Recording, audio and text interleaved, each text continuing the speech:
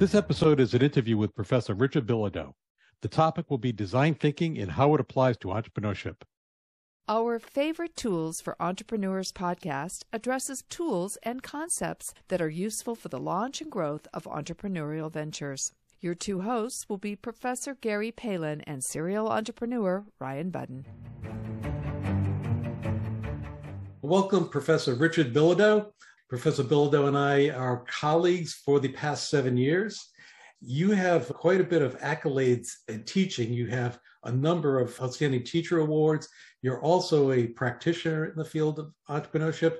You've even started some businesses that made money. It's true. You're a prolific researcher also. I'm looking for something you can't do well. There's a field that I think is very interesting is design thinking, which you have a tremendous amount of expertise and you've done quite a bit of research in this field. I know your course in design thinking is extremely popular among the students. To start, would you just give a description of what is design thinking? Sure. Well, thank you, Gary and Ryan, for having me today. I really do like design thinking, and design thinking is this approach to designing anything that is really rooted in what users or customers want. So it's a very intentional process. It's got 5 steps. It begins with empathy, getting out and hearing from your audience, really developing a deep and rich understanding of what's important to them. What are their needs, wants, and demands? What are their issues, problems, and challenges? And understanding both the hows, but also the whys of how people are likely to behave in the marketplace. From there, we take that understanding and we go into definition, where we try to get really clear about defining the problem. As you can imagine, often the problem we think initially exists is very different than the problem that does exist. After we're clear on the problem, we go to ideation, where we brainstorm lots of good ideas and then evaluate the one we think has the most opportunity or potential. Then we go to prototyping. And this is not the type of prototype that engineers create. This is a visualization of what your solution could be, so you can enter the 5th and final step, which is testing, where you go back to those users and you say, hey, did I get it right? And if you got it right, great. And if you didn't, you might have to back up through all of the prior steps and do it all over again until you do it right. But I really like design thinking because it ensures that anything that we make really is rooted in what our customers or the marketplace might want. One of my areas of research is looking at business failure. One of the things that's interesting in the 70% of businesses that fail within 5 years of launch, one of the top 3 reasons is always there's no market need for the thing that they're trying to bring out to customers. And so they get to the market only to find out their customers didn't want the thing that they created. Often I find businesses are very sort of focused on what they think the market needs. They're not engaging in customer-centric decision-making. When I teach marketing, this is a theme I drill into my students' head. Don't make anything unless you know someone else wants it. It's nice that you might want it, but you got to make sure other people want it because they're going to pay you for it. And your simple desire to have it isn't necessarily going to make you a success. So really, design thinking gets us into that customer-centric decision-making process because it's at the heart of the entire process. Well, on the concept of age before beauty, Ryan, why don't you ask the first question? You've really hit it. Design thinking for me was a new concept when Gary brought up bringing you on this podcast. I did some basic research and really listening to you describe it. It's exactly what entrepreneurs should be doing, reaching out to customers. And you nailed it when you said the fact that it's important because they're the ones that are going to pay you for it. It's all fantastic. We all want to make improvements in our own lives. But if you're really trying to make a go at it in entrepreneurship, you've got to find something that's going to bring money in the front door. Absolutely. And I think so often businesses get that wrong. Years ago, I did some counseling for the Small Business Development Center and the Center for Entrepreneurship here in Southern Maine. And I remember one day the director of the center came to me and said, I have this interesting client. Do you think you could work with him? He's struggling in the marketplace. So I said, sure. So this guy shows up. Of course, what I should have said is, what's he trying to bring to market? But naively, I just said, sure. So this guy shows up and he has these ties that he's painted clowns on. And so I say to him, well, what research did you do beforehand to see if anyone was interested in a clown tie? And he said, well, none. I just love them. And so, of course, over the next year, I think he might have sold a dozen clown ties, but he spent his entire life savings producing the ties. It was one of those examples for me of, you have an idea that you're in love with, and this person was very passionate about these ties. I mean, if he could sell a tie, one tie at a time individually, he might have been successful, but there was no way he was ever going to find success in the mass market. And even in a very niche or segmented market, it was going to be a struggle. You could imagine the tie might do well at some gag gift shop, but unfortunately, since he hand painted them, he had to sell them for like $79 a tie to make any type of money back. And I'm like, okay, well, you've made a clown out of yourself, dude, because you're not going to be successful in the marketplace. So in that typical form, I send the person out and say, sorry, do some research next time. Really make sure you know what the marketplace wants, talk to some customers or potential users, get to know who's in your audience, figure out what jobs they need done. I can guarantee you none of them relate to a clown tie.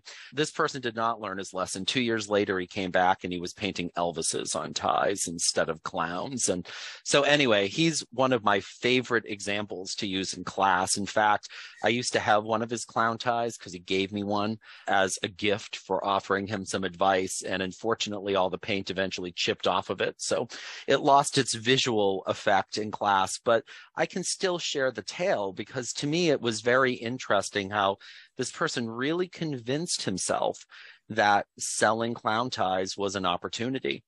It's easy when you're an entrepreneur if you're in love with an idea. And I find that this is particularly true in technology. Like when I'm meeting with entrepreneurs that think they have some idea for some new technology, they instantly are madly in love with technology. It's really funny. I was doing some consulting for a woman who was trying to start up a dating app. And one of the things that she was considering doing in the dating app is she made up this persona of the person everyone wants to date. And she was going to name the dating app after the persona. And I remember once we were in a meeting and I was like, well, tell me why you think this thing's going to work. And she went, well, Richard, I love this app more than I love my husband. She had fallen so in love with her own idea that she thought it was the greatest love of her life. And of course it failed. And so my job with her was to really work through an exit strategy. She actually had developed a bit of clever matching technology. The exit strategy to save her big investment was to find someone to buy the technology she developed to deploy it someplace else. And that was really the only reason why she came out whole. Otherwise, she would have lost a whole bunch of money. She'd mortgaged her house and maxed out her credit cards. And it was really interesting to hear her speak so passionately about this character she created. But when we went out and did user testing, no one else thought the character was that good. I think this is often the dose of medicine that is the hardest for entrepreneurs to swallow because we like the things we create. But then when we find out no one else likes them, it's tough. One of the reasons I teach design thinking early on in my venture creation course, and I also have embedded it in my marketing course, I want us to get into the mindset of ask the audience first. It's great to have an idea, but ask the audience first. We used to have this model where we went from idea to building branding and marketing. Obviously, that cost a lot of money. And when we fail, that often leads to bad circumstances because we have no resources left to either reinvent or reimagine ourselves or to do something new. One thing I like to say in this pipeline, idea to customer, don't build, brand, or market a single thing until your customers have told you your concept is good. And if and only if they say it's good, then you move forward with building, branding, and marketing. Often, this is counterintuitive to the way entrepreneurs think because we want to just jump into the marketplace and we want to be innovative and we want to be moving quickly forward. You need that energy for lots of elements of starting, launching, and growing a venture. But when you're first trying to figure out if what you have is a real opportunity, it's a moment to slow down a little bit and pause and go back and say, hey, marketplace, do you share my love of this thing? If no one does, you're better off figuring out something that the market loves than bringing something forward that only you love.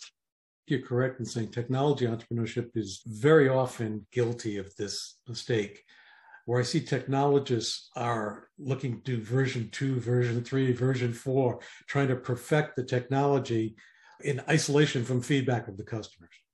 Absolutely. For example, when we think about social media has proven to be an interesting way to get customers engaged. For most businesses, it has not proven to be a good direct conversion channel. So it's become this necessary evil where we have to invest a lot of time and money in it, because if we don't have a presence in all these channels, our customers think something's wrong with us. But yet, for the vast majority, we're not seeing this direct conversion. So we still need to use these other tools that are available to get customers over the hurdle of opening their wallets. Early on, many of us, particularly those who advertise on social media, were sort of sold a bill of goods about the effectiveness of the channel. And we didn't necessarily do our homework and do our research. And so now we're in a situation where we're forced to live with a product and a tool that serves us on the one hand because it gets us connected to people, but might not serve us that well in terms of directly selling. I was just reading the other day, email is still the #1 digital conversion channel. I forget the statistic, but it was something like 73 cents of every dollar made in sales in the digital channel still comes from email. And yet we invest this huge amount of money and effort in social media because now we need to be there. Again, early on, it was very interesting to me that we didn't spend more time evaluating what this channel would ultimately be. So it's a brilliant promotional channel, but I think it still takes something to get people over that last hurdle of purchase. Now, there is some good research that social media can obviously help with retention strategies. So if you can figure out the right platform, find the right influencer, develop the right community, et cetera. To your point, Gary, one of the things that I think is so interesting about technology, I live in a place, Portland, Maine, where this ecosystem has tried 4 or 5 times to be the Silicon Valley of the East Coast. In every single round, it has failed, largely because the things we produce are things that are not interested to the marketplace. So we have a few companies here that have done really well, but it's just a handful. And a handful can't recreate Silicon Valley. When I think about the number of technology startups that have failed in this region of the country, it's great. And I think largely it's because people, again, they get together and go, this is the best idea I've ever heard of, but they don't validate that idea in any way. That to me is really the important element. The thing that I love about empathy is it creates this great opportunity to not only vet the idea we have, but sometimes it creates this resource for future idea generation. When I lead clients through things like empathy mapping exercises, often they go, oh my God, we didn't think about this, or this, and this is a much better idea. Well, exactly. I mean, that's the thing that's funny. If you let the audience tell you what they want, you're going to create a better story. It's because you don't have to second guess and you don't have to just only have a theory. You actually can go out and get some evidence. So the other thing that I'll say about empathy, one challenge that we sometimes have in the way in which we instruct marketing, we teach our students that we need to develop customer profiles. And I think that's true when we can do it. But in many cases, we could spend years developing customer profiles, and that's time that probably would not be well spent. So I try to think about, first, I need to know who's in the audience. I can often do that by creating personas, just characters of who's in the audience. If I don't have research tools available, then I have the power of observation and interaction. I was doing a consulting job back in 2019 with a coffee shop, and my favorite thing to do whenever I take on a new consulting client, I put them through the who, what, where, when, why, and how of their customers. So who are your customers? Where do they buy your products? When do they buy your products? Why do they buy your products? Why might they choose the products of your competition? What are they looking for when they buy your products? And how do they use and experience them? And about 60 to 65% of cases, businesses can't answer those simple questions. And my point is, if you don't know who's in your audience, you're going to make a lot of mistakes. So I remember I was working with this coffee shop that was trying to develop a franchise model, and they were struggling getting people wanting to franchise the model. And it was interesting. Here's the who, what, where, when, why, and how. And of course, the two owners were like, oh, we don't know how to answer those questions. And I'm literally sitting in the coffee shop looking around and going, well, I can tell you who's in your audience, just sitting here 1 hour. And they're like, oh, we never thought we could just keep track of our observations and we could interact with people. Exactly. I mean, in some ways, we've made market research so complex that even small businesses think they have to behave like large corporations with these giant budgets. So it becomes this all or nothing proposition. My whole point is answer the who, what, where, when, why, and how questions. Develop personas or characters in the audience. Ask people what their needs are or what jobs need to be done. So what are the things that they need to do when they enter the coffee shop? What are they looking for? And it's through observation, interaction, and really basic research that you can get a sense of who's in the audience. Then you can do the work in empathy. Now, I'm a big fan of the empathy map. If you're not familiar with the empathy map, you identify your stakeholder, that persona, you put them in a scenario and you say, okay, in this scenario, what do you think? What do you do? What do you say? And what do you feel? And you just get people to rattle off their thinking, the things they might say or hear, their feelings, and the things they might do. And after that, this leads to either the creation of a problem statement or a pains and gains statement. So in this scenario, what's really the pain? What's going to make you look for a solution? And if you found one, what's the gain?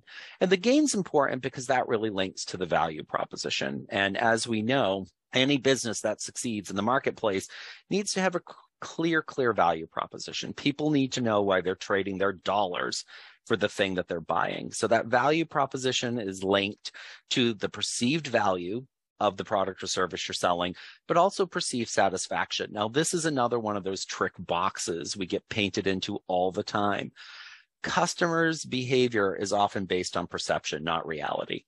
And in some cases, perceptions are really close to reality. In some cases, they are very far apart. It's another reason why we use empathy and interaction, so we understand what those perceptions are, so that we get a sense of, okay, when I say value or I say benefit, what does that really mean to the audience? As opposed to me simply guessing or me committing the ultimate sin and saying, this is what value means to me. This is what satisfaction means to me. This is what benefit means to me. Only to find out for many people, they don't share those same definitions. Their perceptions are very different. So I love the empathy map because it allows us, again, to get at the hows and whys of how people behave the way that they do, but also why they feel, think, and act the way that they do. And I think with that information, we've just got this powerful arsenal to go out and really develop things that are going to be interesting to the marketplace. Richard, I can imagine startups will grasp the design thinking concept as they're planning the launch of the business and even the design of their business. How many of the entrepreneurs, as they've moved forward and faced some success, continually use design thinking as a tool? And how important is that? Yeah, so I think it's a great question. Obviously, in my teaching and in my consulting, I encourage everyone to keep a design thinking mindset for the duration of their existence. One of the things that's fascinating, I teach occasionally our undergraduate principles of marketing course. Again, I load a module on design thinking very early in the semester because I think it's good for marketers. It's good for entrepreneurs, startup to big corporation. We all need to be doing more of it and we'd be better served doing it. It's fascinating when I look at alums of the university that I teach at who've gone to start businesses in Southern Maine or in the region. Many of them are still using parts of the process or the entire process. I was the other day meeting with a young gentleman who graduated 4 years ago and has started a business in the organic cannabis growing industry and is thinking about expanding into product types and was using empathy mapping with distributors to find out what sorts of products would be good for the next generation of product. The other thing about the process is once you get comfortable with it, you can use components of it to help you solve problems or challenges. One of the things that I think is also great about design thinking, sometimes we do our work in empathy and we go, yep, let's abandon this idea altogether. It's not going to go anywhere. Anyone who's developing, refining, improving, innovating, anything that they already have in the marketplace, they should also think about this process because it's very easy particularly as an organization grows, to get disconnected from our customers. Gary, you teach a course in managing the growing venture. If I were teaching that course, one of my first bits of advice would be, don't lose track of who your customers are. Don't get disconnected from them. My own experience as an entrepreneur, I right now am a partner in 2 businesses and I'm trying to launch a third. One of the things I realize in my 2 established businesses as I go back through the startup process, we're really disconnected from our customers in some way because we have products and services that have worked. We think, oh, we got that right.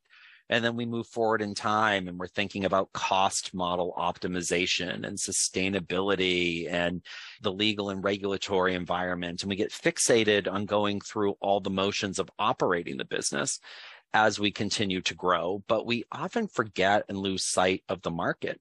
It was really interesting. I just had one of my established businesses go back and do an empathy mapping exercise for our customers. And they were like, our customers have really changed in 10 years. But the thing I think is funny, I have a really smart marketing team working for me. And I think I'm a smart person. And I'm like, oh, of course our customers have changed in 10 years. How naive of us to think they haven't. I got a dose of my own medicine and advice and was like, okay, I've been using this process in my startup. I should be using it in my 2 ventures that are established because I think it's equally as important to keep track of what's going on in an ever-changing and evolving marketplace. So you've gotten us to buy in that the concept is the core of this. What are some tools or tricks that startups that don't have a customer base can use to get in touch with these theoretical customers? Yep. One of my favorite things to do is say, it's okay to ask your family and friends for their opinions about things. Don't ever go into business with them or take their money because that's a disaster. One of the things that I find interesting, the company that I'm starting up is looking at opportunities in the craft rum space, particularly in the women's market. One of the first things we did is we invited a group of friends who were female to tell us about their experience with spirits and what it's like. And then we're like, well, these people are our friends and they like us. So why don't we ask them to ask friends we don't know? So then you invite your friends to create a potential audience for you that doesn't know you. And you keep doing it. And eventually you get to a point where you lose the effect of people have some vested interest in knowing you, and they're just giving you their real opinions. The other thing that's great, through tools like SurveyMonkey, very inexpensively, you can set up these boards that allow you to do a survey. So they have these panels. Now, one of the things you need to know, people are paid to participate in the panel. But one of the things that's interesting, most of the people have no vested interest in what you're selling. I have found that when I do a blind anonymous survey and when I use this SurveyMonkey engagement survey, there's about 80% overlap if I've segmented the audience right. So I think generally speaking, you can get some pretty good directional information. Now, one of the things I love about the SurveyMonkey platform, you can run a survey for $300 and get 200 responses.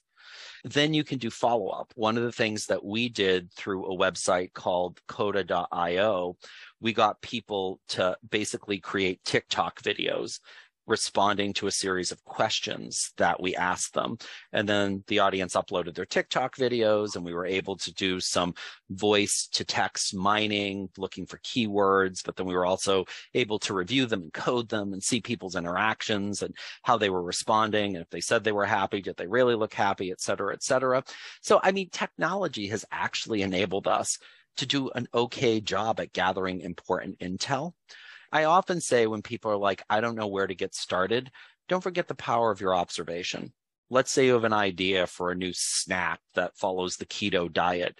Well, there are already protein snacks in the grocery store. Go stand there like a stalker for a half an hour and keep track of who picks things up and puts them down and who leaves them in their cart. That to me is so fascinating that I think Google Analytics has convinced us all that that's the only research we need. One of the challenges is Google Analytics gets us disconnected from the work we do in empathy. But importantly, it gets us disconnected from observation and interaction, which for a startup can be two of the greatest sources of customer or potential customer intel that we can gather. I often say to people, think about a situation that's like yours. Think about where you could go sit and just watch what people are doing.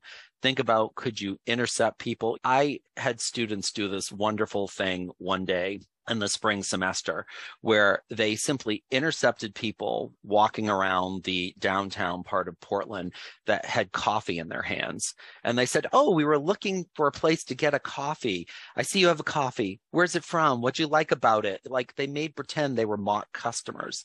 And through interaction, one of the things the class collectively discovered, they had 118 learnings about coffee and why people buy coffee in downtown Portland. We often make things much more difficult than they need to be. Now, you are not going to go out and make a venture pitch and ask someone for $100 million if you're like, "I've interacted with some people on a corner and I observed them in the grocery store." So the other thing is, you got to think about what stage you're at. If I'm out asking people for money, I'm about to do that type of raise for this new startup venture I'm working on. Now I have a lot more research. In fact, I've purchased some research. I've done a more formal survey. So I invest at levels that are appropriate. At startup, often observation in the concentric rings of talking to friends, talking to friends, talking to friends gets us enough intel to know directionally if our idea is good or not good. Richard, I was glad that you mentioned that it wasn't a lockstep process. But if you introduce the concept to a startup entrepreneur, they're going to see 5 stages, and they're going to want to go through each of those 5 stages in steps. What advice do you have for them on how to make it a fluid concept and how you can reverse or maybe skip a step? Yeah. So one of the things I often think about this process like the stage gate process of product development, where you put some sort of gate between each stage. And if you don't meet the criteria to pass through the gate, you put it in reverse. One of the things that's interesting when I get to, let's say, problem definition, step 2, I go out and ask 10 or 15 people, "Well, in this situation, is this a real problem for you?" And if those 10 or 15 people, the vast majority, say no, I think, I better go back and look at my work in empathy because I didn't define the problem right.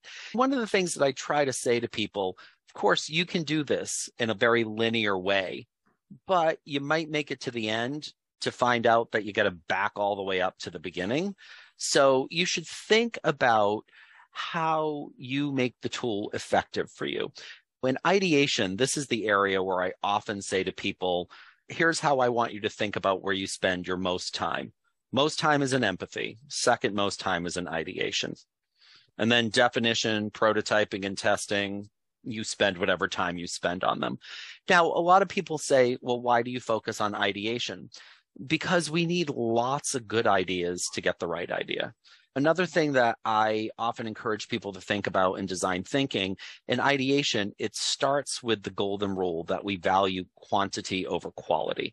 So when we're first coming up with ideas, we want every idea. We don't prejudge any idea. There's no criticism of any idea. You can list the stupidest idea you've ever had. You can list ideas that aren't technologically feasible. The point is to try to do as much thinking as possible. Now, the other thing with ideation, I really want people to get out of their own comfort zone. We're all familiar with brainstorming. Brainstorming's great. Well, brainstorming doesn't always work, for example, if the people doing the brainstorming are introverted. So I also like an adaptation of brainstorming called brain writing, where everyone writes down their ideas silently first and then in round robin shares them. So if you're in a situation where, let's say, the 3 of us were ideating together and I was an introvert, hopefully one of us would be smart enough to say, okay, we've got to recognize here's how we might improve the process by giving the introvert some time to think and to get their ideas listed out first. So brainstorming and brain writing are great. But then we need a whole bunch of other techniques. There's a technique called SCAMPER, which stands for substitute, combine, adapt, modify, put to another use, eliminate, or rearrange. And so in SCAMPER, you take an idea and you literally have to come up with one thing for each of those categories for the idea. Then you end up having a whole bunch more ideas. Another one of my favorite techniques in ideation is called 3 famous people, where you go, okay, so we're going to launch this new electric vehicle. What would Donald Trump, Oprah Winfrey, and Tom Brady think about that? And you use the lens of 3 very different people to figure out what they would think of the idea. And this often leads to more ideas. And it starts to let you also refine potentially your marketplace by understanding niches better. In ideation, it's a moment where you want to spend some quality time. Then, of course, you have to have evaluation criteria. My favorite three are desirable, feasible, and viable. Someone's got to want it. You got to be able to do it, and you got to be able to make money doing it. If you don't pass the desirable, feasible, and viable test, can the idea. In ideation, the goal is to get to one idea. What I often find in ideation is I can't narrow it down to one idea.